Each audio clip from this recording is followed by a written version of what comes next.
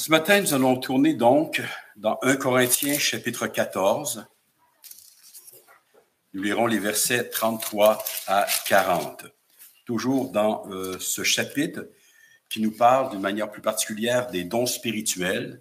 Chapitre qui s'est arrêté sur 2 points particuliers, la question du parler en d'autres langues et de la prophétie. Et l'apôtre va maintenant toucher un autre sujet qui est, je pense, quand même relié à tout cela. Donc, 1 Corinthiens, chapitre 14, verset 33. Oui, j'ai commencé à... On avait terminé avec 33 la semaine dernière, mais on va recommencer avec le verset 33. « Car Dieu n'est pas un Dieu de désordre, mais de paix. Comme dans toutes les églises des saints, que les femmes se taisent dans les assemblées, car il ne leur est pas permis d'y parler, mais qu'elles soient soumises, comme le dit aussi la loi. Si elles veulent s'instruire sur quelque chose, qu'elles interrogent leur mari à la maison, car il est malséant à une femme de parler dans l'Église. Est-ce de chez vous que la parole de Dieu est sortie, ou est-ce à vous seul qu'elle est parvenue?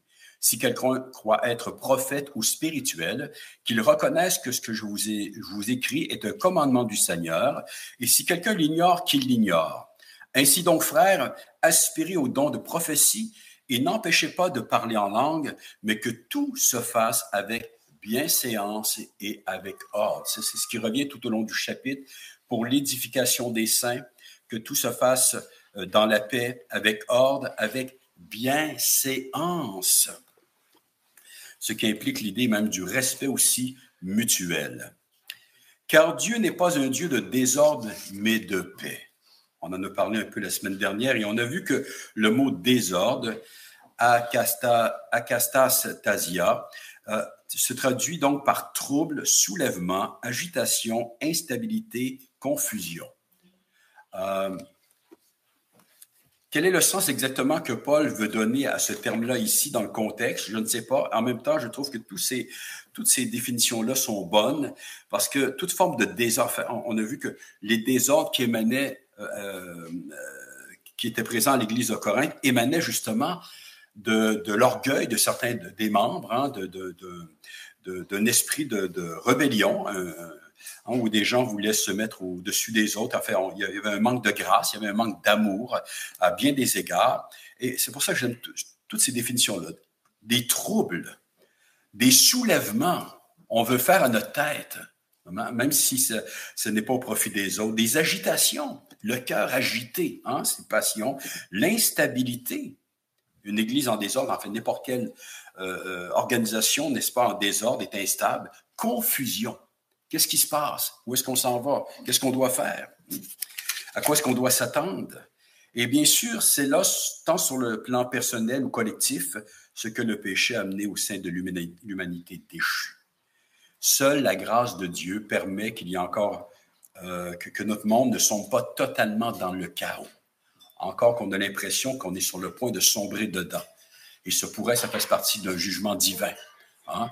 Alors que le Seigneur, effectivement, par sa grâce, qu'on appelle la grâce commune, permet qu'il y ait encore un peu de cohérence sociale à bien des égards, mais le Seigneur peut aussi décider de laisser le cœur de l'homme se manifester. Et lorsque le cœur de l'homme se manifeste, la société tombe dans le chaos. Et c'est sa grâce qui fait qu'on peut bénéficier d'une paix relative à certains moments dans ce monde. J'ai bien dit d'une paix relative, qui n'est pas la paix de Dieu, hein? Parce que la paix de Dieu, nous pouvons l'avoir seulement en Christ Jésus. Et donc, c'est l'Église qui est appelée à manifester ce que ça veut dire que de connaître la paix de Christ. Hein? Et par la grâce de Dieu, justement, d'émerger du chaos dans lequel Christ nous a arrachés. Dieu est un Dieu d'ordre. Quand il a créé le monde, ça dit que la terre était informe et vide. Hein? Il n'y avait rien de mal là-dedans en tant que tel. Il y a des gens qui pensent que s'il y avait quelque chose de mal là-dedans, il n'y a pas rien de mal là-dedans, c'est le monde matériel. Mais l'idée, celle-ci, c'est que Dieu voulait faire de ce monde, de cette terre, hein, l'habitation de l'homme, et il a mis de l'ordre. Hein? En 6 jours, il a créé notre monde, et on voit qu'il y a un ordre précis là-dedans. Hein? Dieu est un Dieu d'ordre. Et le but, c'était justement de préparer une place pour l'homme, le jardin d'Éden, dans un monde idéal, hein, parfait. Et Dieu nous a arrachés du chaos de notre péché. Et maintenant, par sa grâce, il a fait rayonner dans nos cœurs la lumière de Christ. Et la sanctification, c'est aussi une remise à l'ordre de notre cœur, de notre âme, de nos pensées, de nos émotions. Et ça doit se refléter, bien sûr, dans le corps de Christ. Parce que l'Église n'échappe pas à cette triste réalité, bien sûr, du désordre et du chaos qu'il y a autour de nous. Et cela, encore une fois, il faut le dire, parce que dans l'Église, il y a des gens qui n'ont pas été régénérés. Et quelle que soit leur profession et leur gentillesse, ils vivent dans le chaos intérieur. Ça ne manifeste pas toujours dans toute sa force, hein? Mais c'est là pareil, il y a un non-désir de se conformer réellement à la volonté de Dieu. Et puis, ceux qui connaissent le Seigneur, bien sûr, vivent encore avec cette vieille nature. Et cette vieille nature, elle nous incite constamment à répondre à ses impulsions. Elle est réfractaire à Dieu, elle est réfractaire à ses commandements, à ce gouvernement. Elle considère tout cela comme un esclavage, un asservissement de sa liberté qu'elle chérit, qu'elle désire préserver à tout prix, qu'elle déguise sous toute forme possible. Une des caractéristiques du péché, c'est la séduction.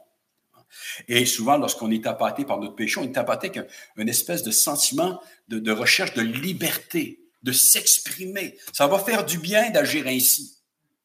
La réalité, c'est que le péché mène à la mort. Et il nous mène toujours plus à l'esclavage.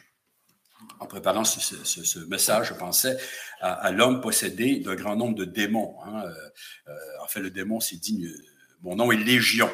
Une légion romaine comprenait entre 5 à 6 000 hommes. Ça ne veut pas dire qu'il y avait 5 à 6 000 démons, mais l'idée, c'est qu'il y en avait beaucoup. Et cet homme, il nous est dit, on a l'histoire dans les 3 évangiles synoptiques, mais qu'il habitait auparavant la ville, mais que depuis sa possession, donc, il vivait dans les sépulcres et dans les déserts. Il était nu, la honte.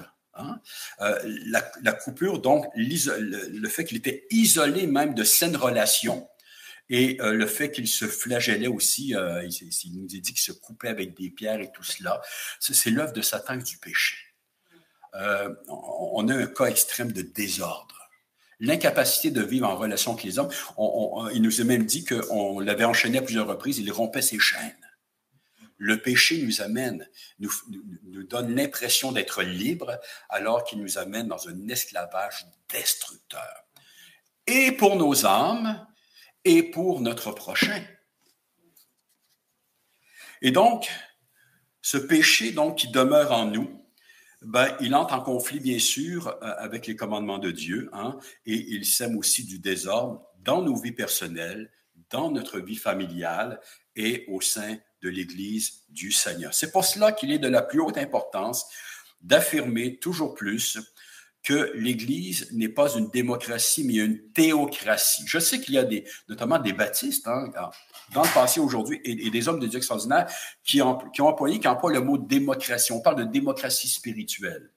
Je n'aime pas le terme. Je sais ce qu'ils veulent dire, mais je trouve que ça affaiblit la réalité de ce qu'est l'Église. L'Église est un royaume.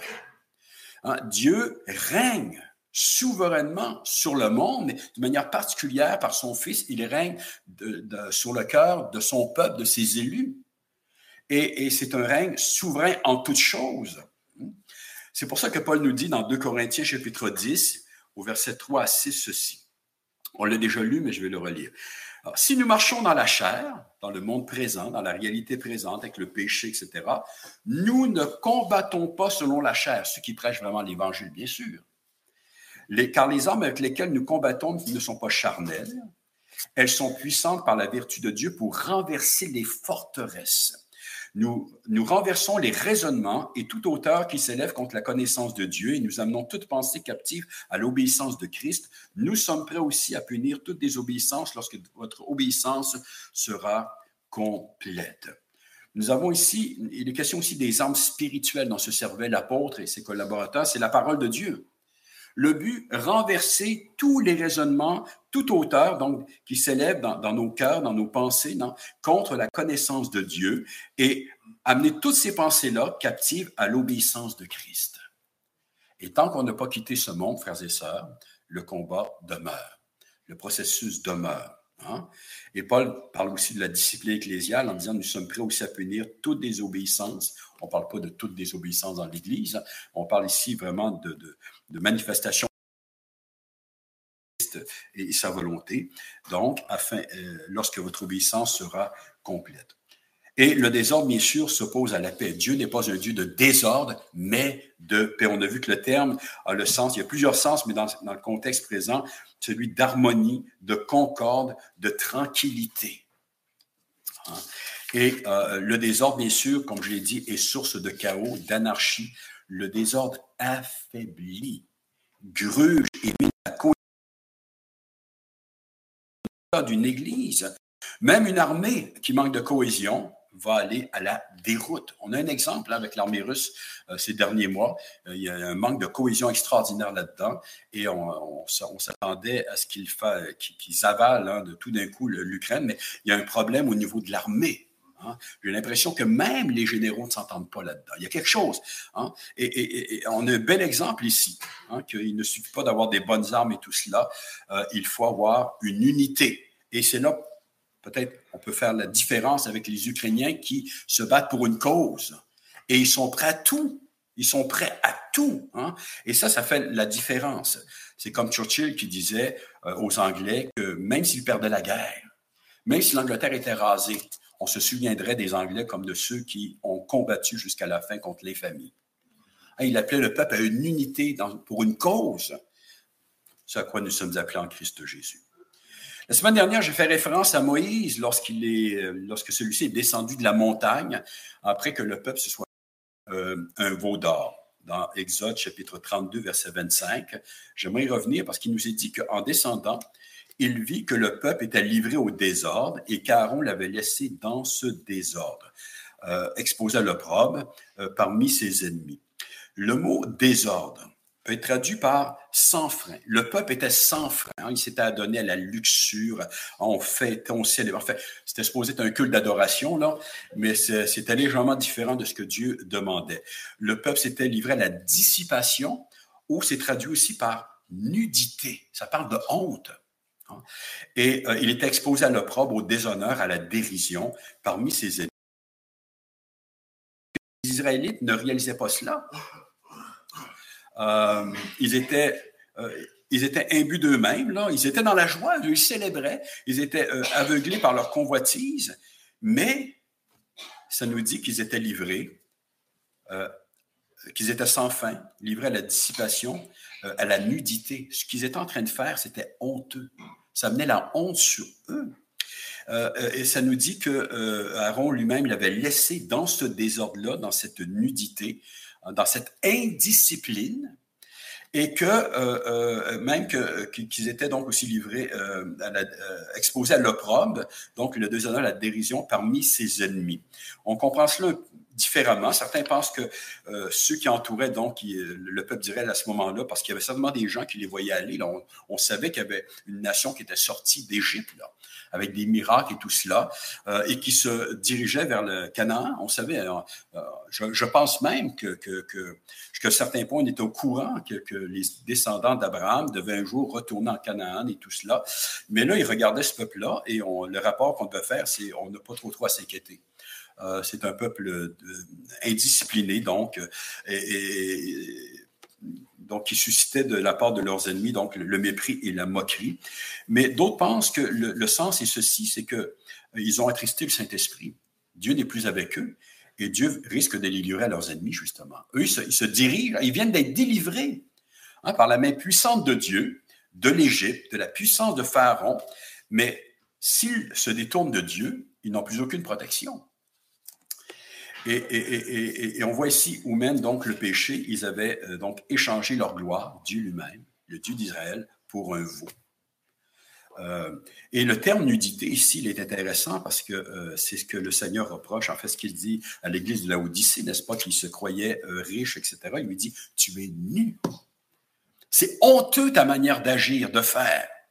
Toi, tu te bombes le torse en disant nous sommes l'Église du Christ, hein, nous sommes une Église puissante, nous sommes riches, bien affermis. Moi, je dis que lorsque je regarde, je vois la honte.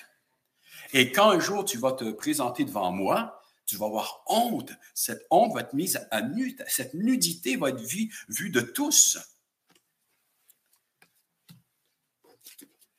De même, dans l'Église de Corinthe, de nombreux désordres avaient pris place. On en a parlé, je ne reviendrai pas là-dessus, hein, mais elle était en scandale, même aux non-convertis. Elle était certainement l'objet de raillerie de certains d'entre eux, donc en raison du comportement licencieux de plusieurs de ses membres. Elle jetait le déshonneur sur l'Évangile et la croix de Christ, à bien des égards. Certains. Il y avait aussi des fidèles à Corinthe, là, très important, mais il reste quand même que l'Église dans son ensemble offrait un très mauvais témoignage. Et on peut aussi dire que l'Église est en train d'attrister le Saint-Esprit. Elle ne pouvait pas se revendiquer de la puissance de Dieu en vivant ici dans un tel désordre. Frères et sœurs, une Église, une assemblée qui ne s'édifie pas comme il se doit, comme on en a parlé les dernières semaines, une Église où règne le laisser-aller, l'indiscipline, où chacun fait ce qui lui semble bon, revendique ses droits, où chacun veut faire triompher ses opinions personnelles, une telle Église se fragilise spirituellement et ne saurait résister aux ruses et aux assauts de l'ennemi. Elle ouvre au contraire toute grande la porte à celui-ci. Et, encore une fois, face aux turbulences dont sont l'objet actuellement notre société et notre monde, face à la pression que ceux-ci font sentir toujours plus sur nous pour que nous abandonnions la voie de la sainteté, face aux mensonges omniprésents, il est plus urgent que jamais de désirer marcher sobrement à la lumière de la parole de Dieu, des commandements de Dieu, dans un saint désir d'accomplir ce qui est conforme à sa volonté, ce qui est bon, agréable et parfait à ses yeux et rien d'autre, afin qu'on puisse expérimenter toujours plus la paix de notre Dieu parmi nous, la véritable paix, qui n'est pas la paix du cimetière. Pasteur Perron, lui, la semaine dernière, en entrée du culte, donc le psaume 122, les versets 6 à 9 nous disent, en fait, justement, ça parle de l'unité, des tribus qui montent de façon liée ensemble pour adorer à Jérusalem. Et là, on parle d'un idéal, bien sûr, mais les versets 6 à 9 nous disent ceci. Demandez la paix de Jérusalem. Prions, frères et sœurs, pour la paix de l'Église. Pas la paix selon le monde, pas une paix selon le compromis, mais que Dieu parle. C'est un miracle. On ne peut pas accomplir ça par nous-mêmes. Il faut bien sûr que nos cœurs soient tournés vers notre Dieu, sachant que l'Église ne sera jamais parfaite, mais qu'on puisse expérimenter cette paix dans nos cœurs et qu'elle puisse justement régner parmi nous, comme il se doit. Demander, ça veut dire prier la paix de Jérusalem, que ceux qui t'aiment jouissent du repos. Est-ce que j'aime l'Église? Que ceux qui aiment l'Église puissent jouir du repos, littéralement du sabbat. Que la paix soit dans tes murs, la tranquillité dans tes palais. Tellement d'églises sont secouées par des dissensions, des problèmes, n'est-ce pas? Il n'y a pas d'unité, par des scandales même. À cause de mes frères et de mes amis, je désire la paix dans ton sein. À cause de la maison de l'Éternel notre Dieu, qu'est-ce que l'Église? C'est le saint temple du Seigneur. À cause de la maison de l'Éternel notre Dieu, pour sa préservation, je fais des vœux pour ton bonheur. En tant que chrétiens, nous sommes encore, comme j'ai déjà dit, habités, possédés par un nombre incalculable de passions débridées, lesquelles guerroient dans nos âmes pour y renverser le règne de Christ. Ce règne que Christ a établi au prix de sa propre vie. 1 Pierre, chapitre 2, verset 11. Bien-aimés, je vous exhorte. Je pense qu'on pourrait traduire, je vous prie, je vous supplie, comme étrangers et voyageurs sur la terre, à vous abstenir des convoitises charnelles qui font la guerre à l'âme. Et bien sûr, pour pouvoir les reconnaître, on a besoin de la parole de Dieu. Parce qu'elle se déguise. Paul dit que les ministres de Satan se déguisent en anges de lumière. Nos convoitises se déguisent. Elles prennent souvent la forme d'une vertu chrétienne. Le seul moyen de pouvoir discerner cela, c'est d'être plus proche de notre Dieu et de sa parole, pour pouvoir discerner entre le vice et la vertu.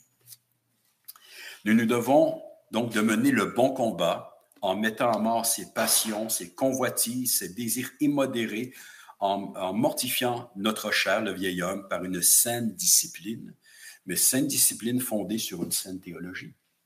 Non? Et comment cela est rendu possible? On a vu ça dans notre étude de Romains, par le renouvellement de notre intelligence.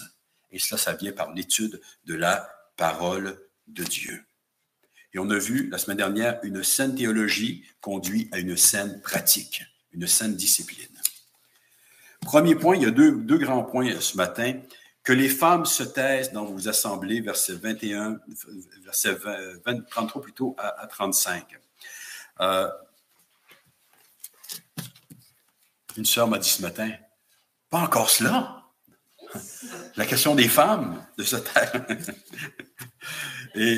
Mais on est rendu là. Hein? Et je pense que la parole de Dieu, on ne peut pas taire la parole de Dieu. On va essayer de voir qu'est-ce que ça veut dire.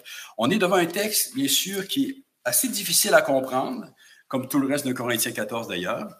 On va essayer d'en faire ressortir les principes. Je pense que c'est Carlson qui disait que les interprétations sur ce texte-là sont légion. Il faisait référence à l'homme possédé par une légion. Et lui-même, il dit qu'il n'en cite que quelques-unes interprétations. Il y en a là-dedans qui sont complètement loufoques. J'ai presque envie de dire que toutes ces théologiens-là devraient se taire dans l'Église. D'avoir écrit des choses si bizarres. Hein? On essaie d'expliquer les textes, etc.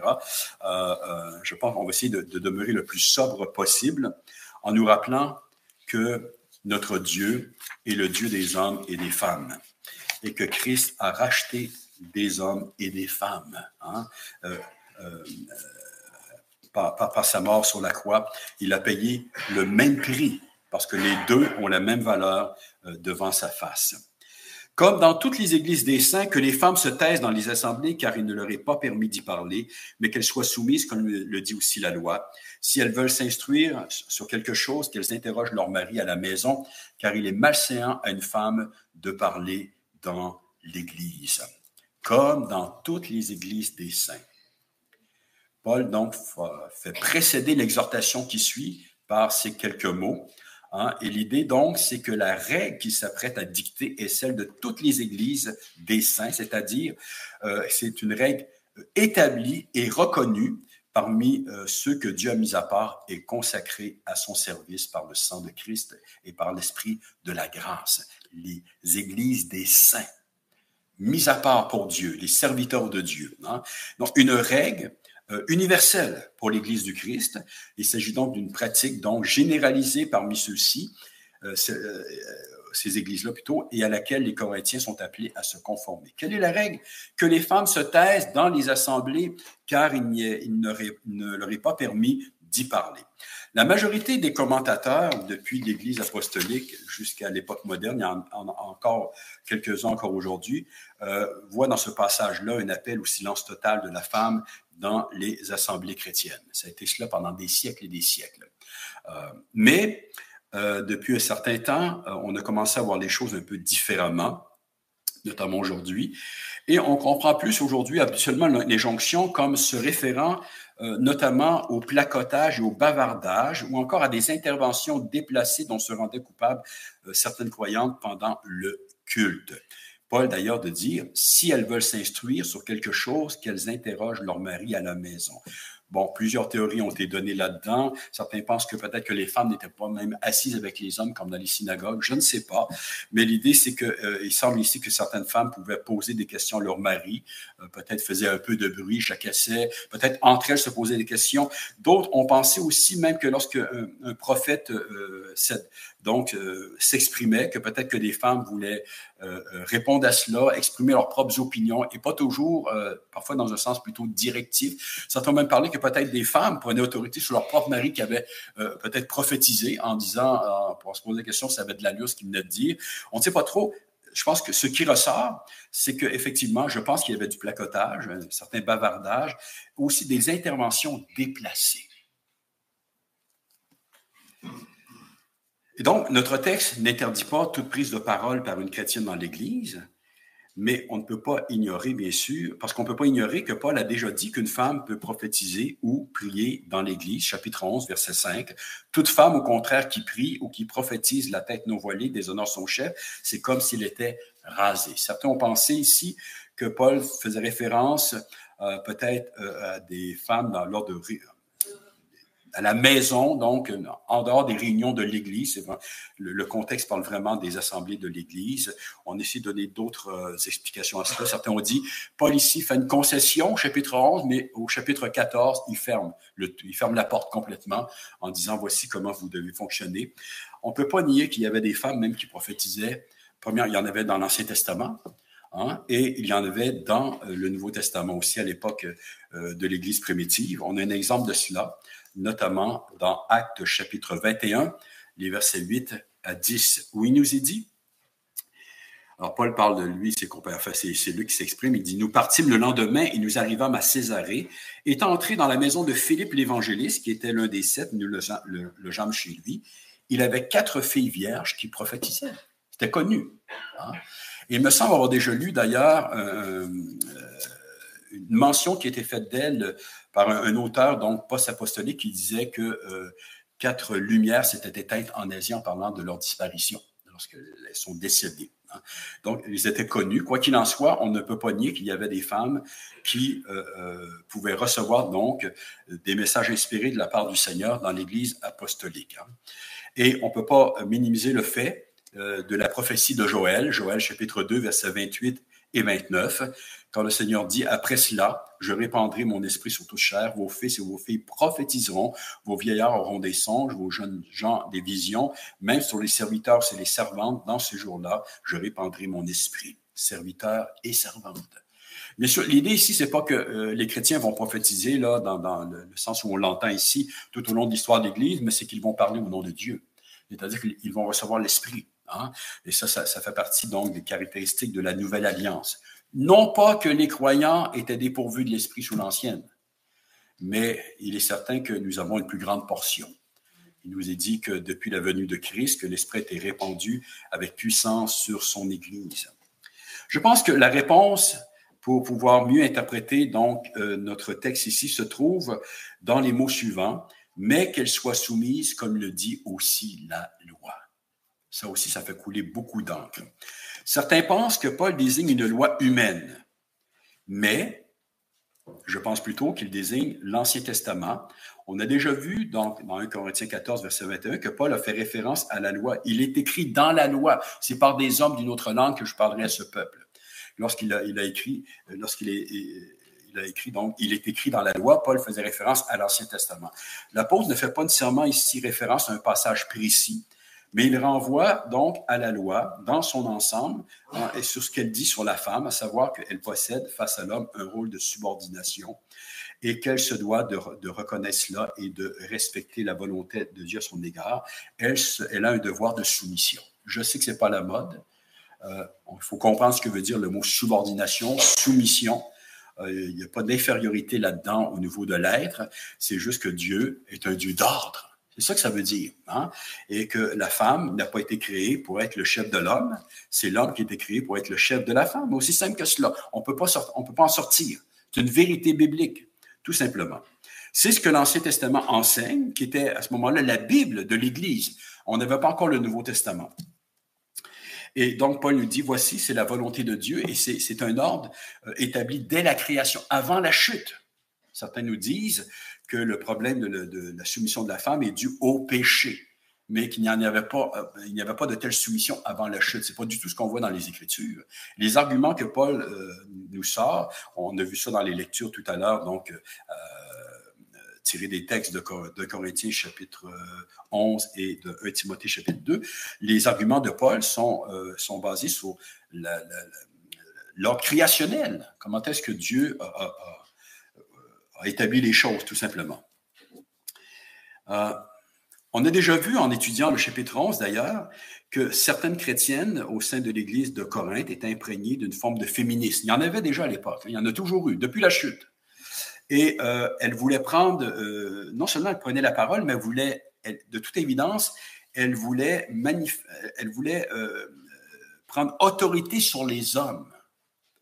Hein, on parle d'égalitarisme, ce qui toujours dans la réalité, l'égalitarisme veut dire « je suis le premier ». Trouvez-moi quelqu'un qui prône l'égalitarisme et je vais vous démontrer que la personne se croit au-dessus des autres. Ça a toujours été. hein, tous les systèmes égalitaristes, que ce soit au sein de l'Église, de la société, dans la famille, ça cache toujours un agenda caché. Hein. Il faut toujours une direction quelque part. Il faut toujours un chef à quelque part. C'est important. Et lorsqu'on, ça c'est comme quand les Juifs qui considéraient donc la tradition, leur tradition comme étant ayant la même autorité que les Écritures, dans la réalité, la tradition avait pris le dessus. Comme dans l'Église, on a vu la même chose. Et donc, celle-ci donc, et elle manifestait donc ce désir d'émancipation en refusant de porter le voile, qui était à ce moment-là la marque de soumission d'une femme. Donc, elle refusait de porter le voile en public, ce qui voulait dire qu'elle prenait autorité, qu'elle se considérait l'égale des hommes au niveau de l'autorité. Et Paul interdit cela formellement. Comme dans 1 Timothée chapitre 2, il interdit aux femmes d'enseigner et de prendre autorité sur les hommes, mais il ajoute, mais qu'elle écoute en silence l'instruction. Ça veut dire, même en silence, veut dire paisiblement. C'est intéressant le terme. On fait un parallèle avec le désordre, le tumulte, les agitations. Et ça va nous permettre de comprendre un peu plus pourquoi est-ce que Dieu s'exprime de cette manière-là dans notre texte. D'ailleurs, Paul dit, il est malséant à une femme de parler dans l'Église. Littéralement, le terme veut dire honteux, vil et déshonorant. D'accord, pour dire qu'une femme parle, c'est pas déshonorant en soi. Mais si elle le fait hors d'ordre, ce qui est vrai pour un homme aussi, je remarqué, mais aussi dans le contexte ici, si elle le fait en prenant autorité sur l'homme, déjà même dans la société, dans les sociétés de l'Antiquité, c'était considéré comme malséant. Habituellement, une femme vertueuse était reconnue parce qu'elle gardait le silence en public. Est-ce qu'il y a eu des abus? Bien sûr. Mais en même temps, je ne pense pas que l'apôtre Paul, lorsqu'il s'exprime ici en disant « il est malséant à une femme de parler dans l'Église », qu'il fasse seulement référence aux conventions sociales. Il vient de faire référence à la loi. Il y a autre chose derrière tout cela que l'apôtre veut souligner. Hein? Et bien sûr, en agissant comme elle le faisait, certaines chrétiennes étaient en scandale aux gens du dehors, on va dire les gens bien. Là, vous savez, et on voit à plusieurs reprises dans le Nouveau Testament, il y a un appel à faire très attention aux chrétiens dans leur manière d'agir, de ne pas être un scandale pour rien à personne, même dans des choses qui, en tant que telles, ne sont pas nécessairement mauvaises. Faire très, très attention. Comment est-ce qu'on se conduit? Et je ne pense pas encore une fois que Paul limite l'injonction, son injonction apostolique, à une simple question de convenance sociale. Nous ne pouvons éluder l'appel de la femme chrétienne à demeurer dans le silence que fait Paul, c'est-à-dire si on ne comprend pas qu'en fait, je pense qu'il veut dire, c'est qu'elle doit maîtriser son désir inné et immodéré de parler, premièrement, ainsi que son désir de s'émanciper, même inconsciemment, s'émanciper du rang que Dieu lui a attribué. Il y a plusieurs injonctions dans les Écritures qui appellent les femmes au silence. Ce n'est pas un silence total, on se comprend, hein?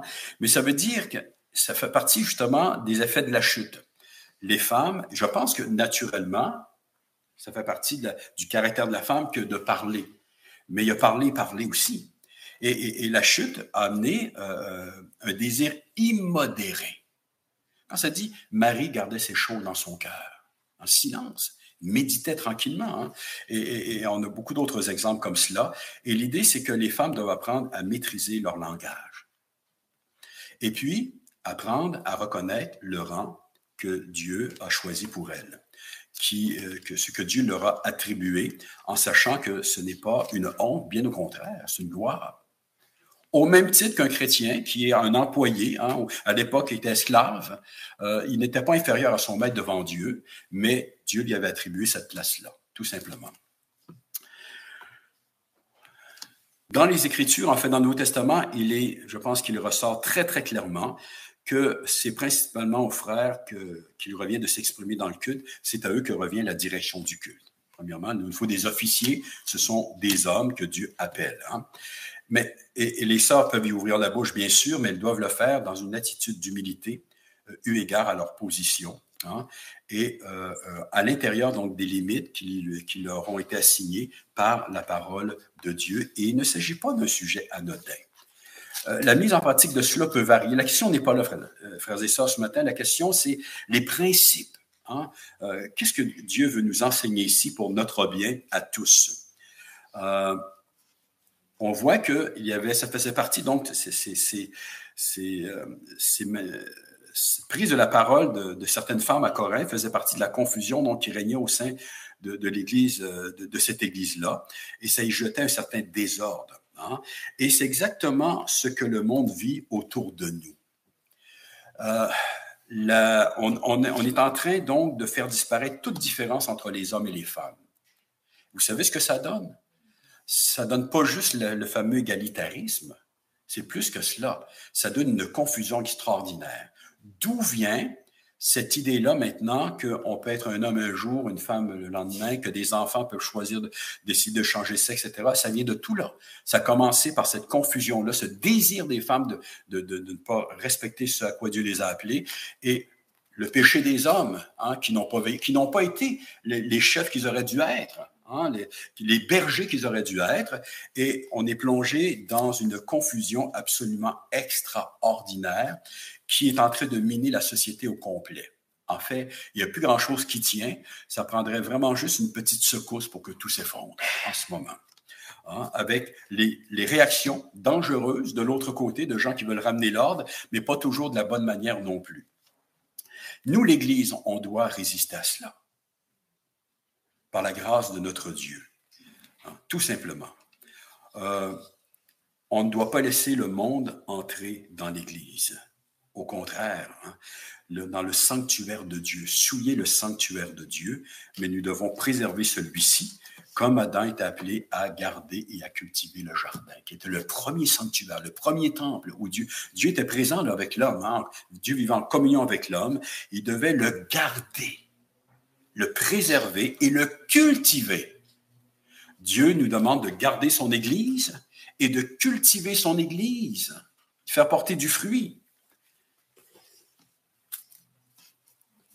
Et bien sûr, l'attitude et le comportement qui sied à une croyante pendant le culte ne doit pas se limiter à celui-ci, mais c'est plutôt que par là, elle va exprimer justement ce qu'elle est en tant que telle. Sinon, elle ne fera que jouer un rôle pendant un certain temps, un rôle qu'elle va mettre de côté lorsqu'elle va sortir de l'Église, ce qui est vrai pour les hommes aussi d'ailleurs.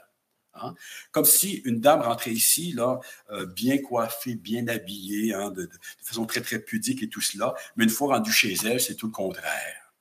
Hein? Elle enlève tout cela et écoutez, on se laisse aller, on s'habille de façon immodeste, hein, et etc., comme si on avait accepté de porter une gaine trop étroite pendant un certain temps, mais que une fois qu'on est rendu chez nous, bien sûr, la première chose qu'on pense, c'est de l'enlever pour ne plus étouffer. Quand Dieu parle comme il le fait, lorsqu'il nous donne de telles ordonnances, c'est pour notre bien. C'est pour notre bien. Vous savez, l'exemple suprême, c'est Christ. Il nous dit qu'en lui habite corporellement toute la plénitude de la divinité. Ça veut dire que dans son humanité, lui qui est le Dieu suprême, se sent tout à fait à l'aise. Il est heureux, le Seigneur Jésus-Christ, d'être un homme. Selon notre propre critère, on pourrait dire, c'est là une prison, n'est-ce pas? C'est le Dieu d'éternité, hein, qui a accepté ainsi de se limiter dans son humanité, mais il est très à l'aise parce qu'il l'a fait dans son amour pour nous. Donc, quand Dieu nous appelle à quelque chose, c'est toujours pour notre bien. Et bien sûr, on doit faire attention parce que quand je parle de cette gaine-là qui est trop serrée, là, lorsqu'on est à l'étroit, lorsqu'on n'accepte pas, lorsqu'on ne comprend pas la volonté de Dieu, on peut accepter extérieurement de s'y conformer. Mais on va chercher tous les moyens possibles pour passer par-dessus, de façon parfois très, très rusée ou subtile. Et ça peut se voir même dans les quelques interventions qu'on peut voir, ça peut se voir dans les prières. Et ça, c'est vrai non seulement pour les sœurs, mais les frères aussi parfois, hein, où la prière n'est plus, on ne s'adresse plus vraiment à Dieu, mais on s'adresse aux autres autour de nous, on fait passer un message. Mesdames, je le dis parce qu'il y a en vous quelque chose qui est propre à votre caractère, hein, de vouloir être directif souvent, et d'outrepasser l'autorité de l'homme. Okay?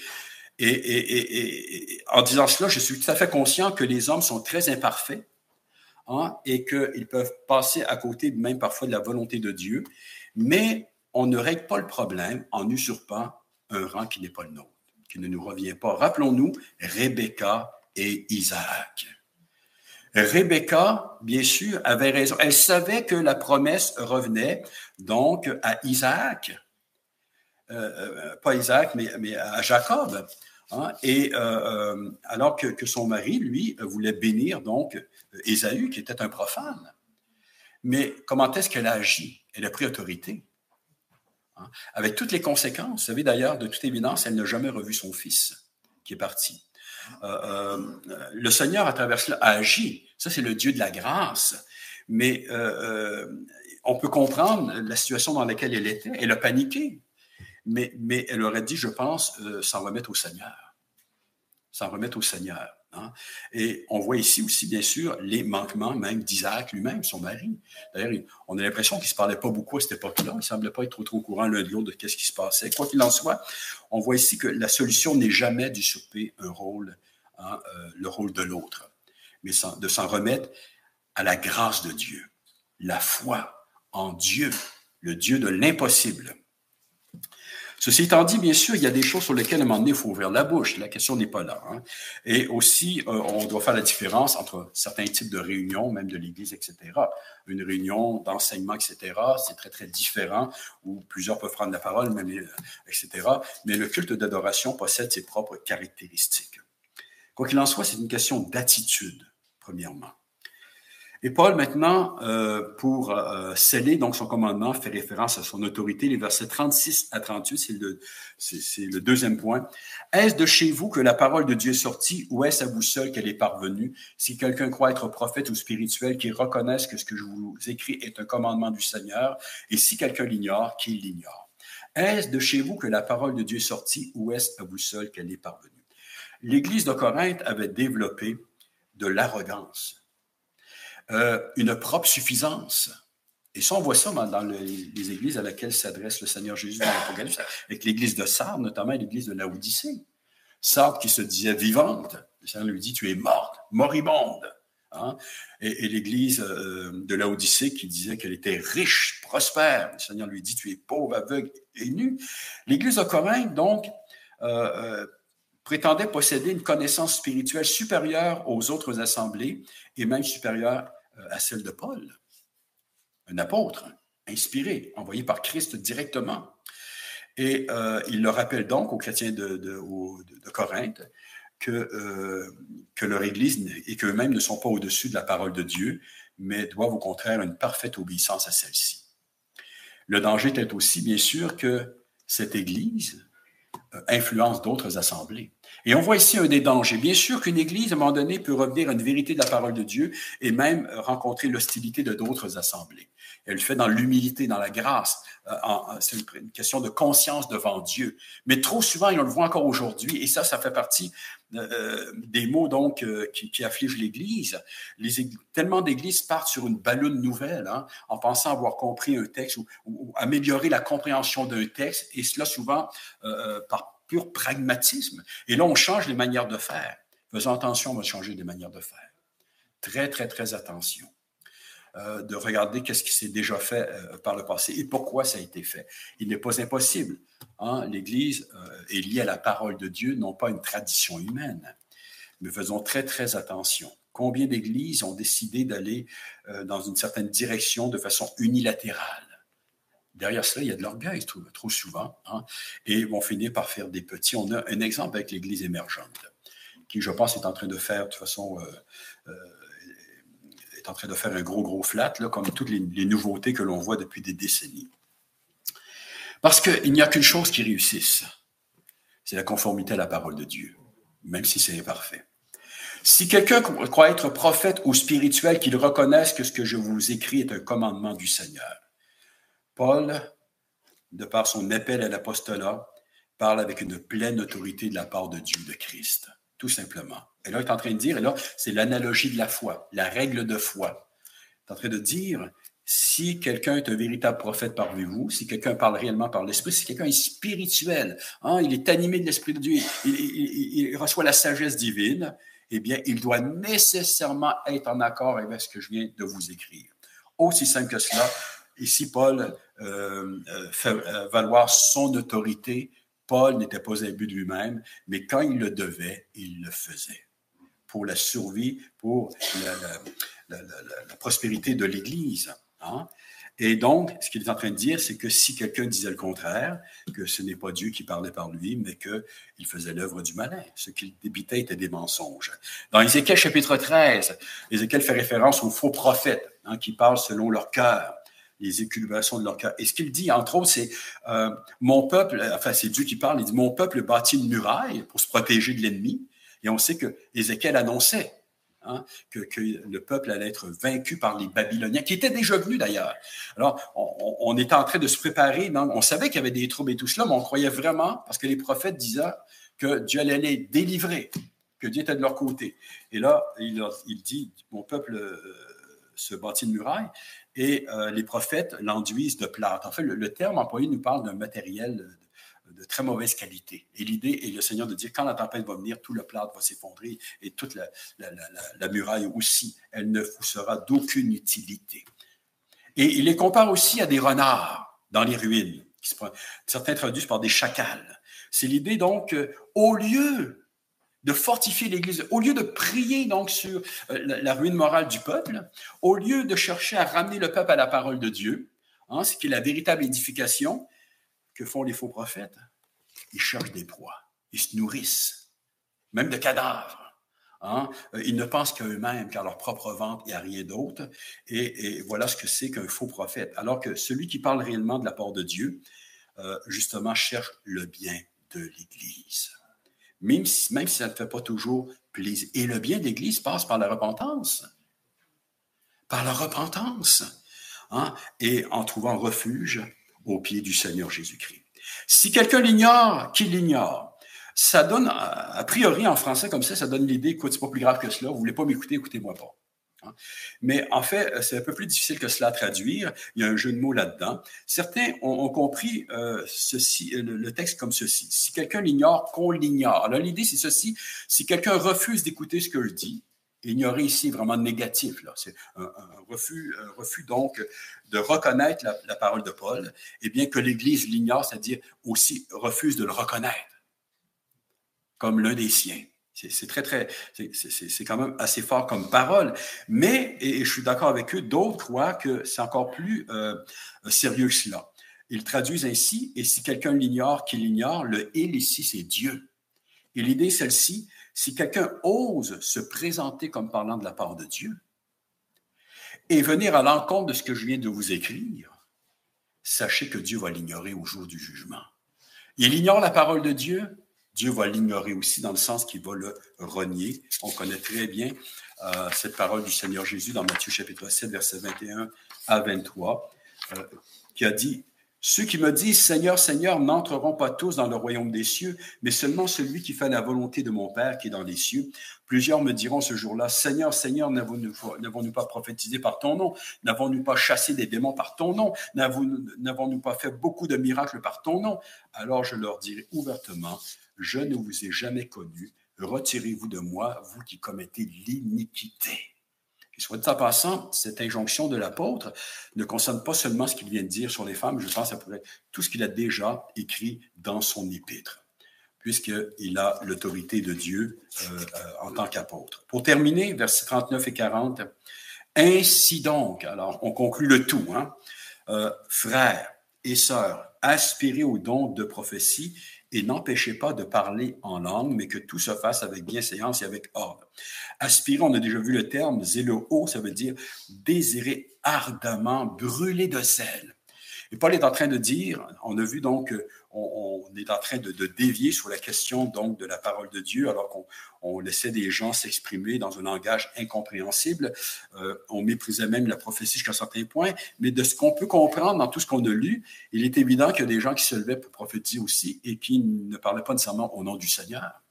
Alors Paul est en train de dire, aspirer à la véritable prophétie. Ça veut dire pour nous aspirer que la parole de Dieu abonde parmi vous, et qu'elle soit bien comprise.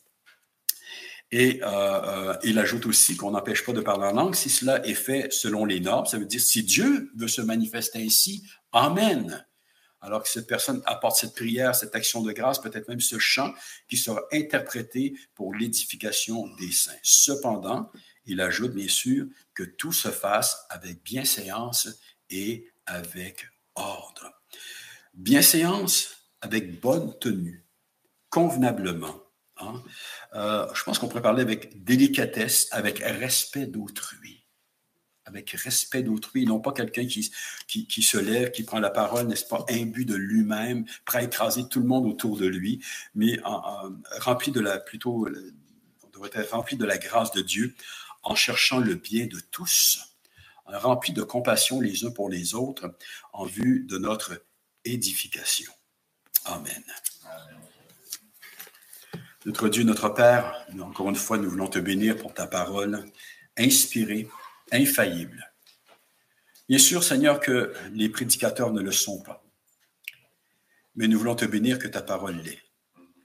Et que, même s'il est parfois difficile d'interpréter certains textes ou d'en trouver, Seigneur, la mise en pratique parfaite, nous voulons te remercier, Seigneur, qu'on ne reste jamais sur notre faim à 100%, dans le sens où nous trouvons quelque chose pour nous nourrir spirituellement comme il se doit. Et c'est ce que je pense que nous avons pu retirer, Seigneur, de ce texte ce matin, notre Dieu, notre Père, qui nous appelle, Seigneur, toujours plus à la crainte de ton nom, au respect de ta personne, Seigneur, à la reconnaissance de ce que nous sommes, hommes et femmes, devant ta face, au fait que nous devons échapper aux mensonges de ce monde, Seigneur, qui cherche à faire disparaître cette différence, Seigneur, dans sa désobéissance, dans sa révolte contre toi, alors que nous voyons les effets dévastateurs, Seigneur, d'une telle attitude autour de nous. Des choses, Seigneur, qui nous dépassent complètement, qui, Seigneur, nous renversent, qui semblent tellement insensées, notre Dieu, mais qui sont réellement mises de l'avant, notre Dieu, et avec tous les dangers que cela représente pour la société et même pour nous, l'Église. Que tu nous donnes, notre Dieu, de ne pas sombrer dans le légalisme, de ne pas interpréter trop rapidement les Écritures de façon étroite, mais de notre côté, de ne pas non plus, Seigneur, nous compromettre avec le monde. Au contraire, Seigneur, que nous puissions rayonner pour toi. En sachant, Seigneur, que ton Église est appelée de plus en plus, Seigneur, à marcher à contre-courant. Que les positions que nous prenons, Seigneur, risquent, Seigneur, de scandaliser nombre de gens autour de nous. Mais, Seigneur, ici, le scandale, il est bon en soi. Seigneur, parce qu'il n'est pas dû à notre manque de délicatesse, de grâce et d'amour, mais au fait que l'on refuse tout simplement de revenir à toi, en raison de la méchanceté des cœurs. Notre Dieu, que tu puisses nous donner l'intelligence toujours plus de ta parole. Un saint désir, les frères et les sœurs, de te servir selon l'appel que tu as placé sur chacune de nos vies. Que nous, les frères, Seigneur, nous puissions non pas être imbus de nous-mêmes, mais réaliser que nous avons un rôle à jouer important, Seigneur. Et que ce rôle, Seigneur, ne peut s'accomplir sans la présence de nos sœurs, qui sont absolument indispensables, car nous formons un corps, que ce soit au niveau du couple, Seigneur, de la famille, mais aussi au niveau de l'Église. Et que, Seigneur, le corps va bien fonctionner lorsque chacun est à sa place, sachant que chaque pierre vivante du corps, Seigneur, possède devant ta face un prix infini, notre Dieu. Que notre valeur, Seigneur, n'est pas dans le service lui-même, dans le rang que tu nous as accordé, Seigneur, mais dans ce que nous sommes. Et nous sommes tes enfants, tes élus. Seigneur, que tu t'es choisi de toute éternité, Seigneur, pour nous faire participer, Seigneur, à ta nature et un jour régner avec ton Fils bien-aimé. Seigneur, donne-nous de nous affermir dans la vérité. Donne-nous, Seigneur, de ne pas regarder à gauche et à droite, mais de sonder ta parole, de jeter nos regards dans cette parole afin qu'elle nous éclaire, qu'elle nous nourrisse, qu'elle nous fortifie, Seigneur, afin que nous puissions triompher, remporter la victoire comme il se doit, Seigneur, et marcher dans la joie, notre Père, malgré toutes les difficultés présentes, Seigneur, sachant que ceux qui te servent avec crainte, Seigneur, on doit ton secours. On doit, Seigneur, l'exaucement de toutes tes promesses, notre Dieu. Tu es un Dieu fidèle, un Dieu infiniment puissant. Et comme l'apôtre Paul l'a dit, tu nous délivreras de toute œuvre mauvaise. En nous rappelant que l'apôtre Paul a écrit cela, sachant qu'il allait bientôt mourir, qu'il allait bientôt offrir sa vie en sacrifice pour Christ, qu'il allait être mis à mort pour sa foi. Mais pour lui, il savait que dans tout cela, que toi, tu allais le délivrer de toute œuvre mauvaise et qu'elle allait bientôt, Seigneur, entrer dans ton royaume éternel. Donne-nous, Seigneur, ainsi d'aller de l'avant, de persévérer jusqu'au moment où il te plaira de nous appeler à toi, afin que nous puissions entrer dans ton royaume éternel. Et c'est au nom de ton Fils Jésus-Christ que nous t'avons prié ces choses. Amen. Amen.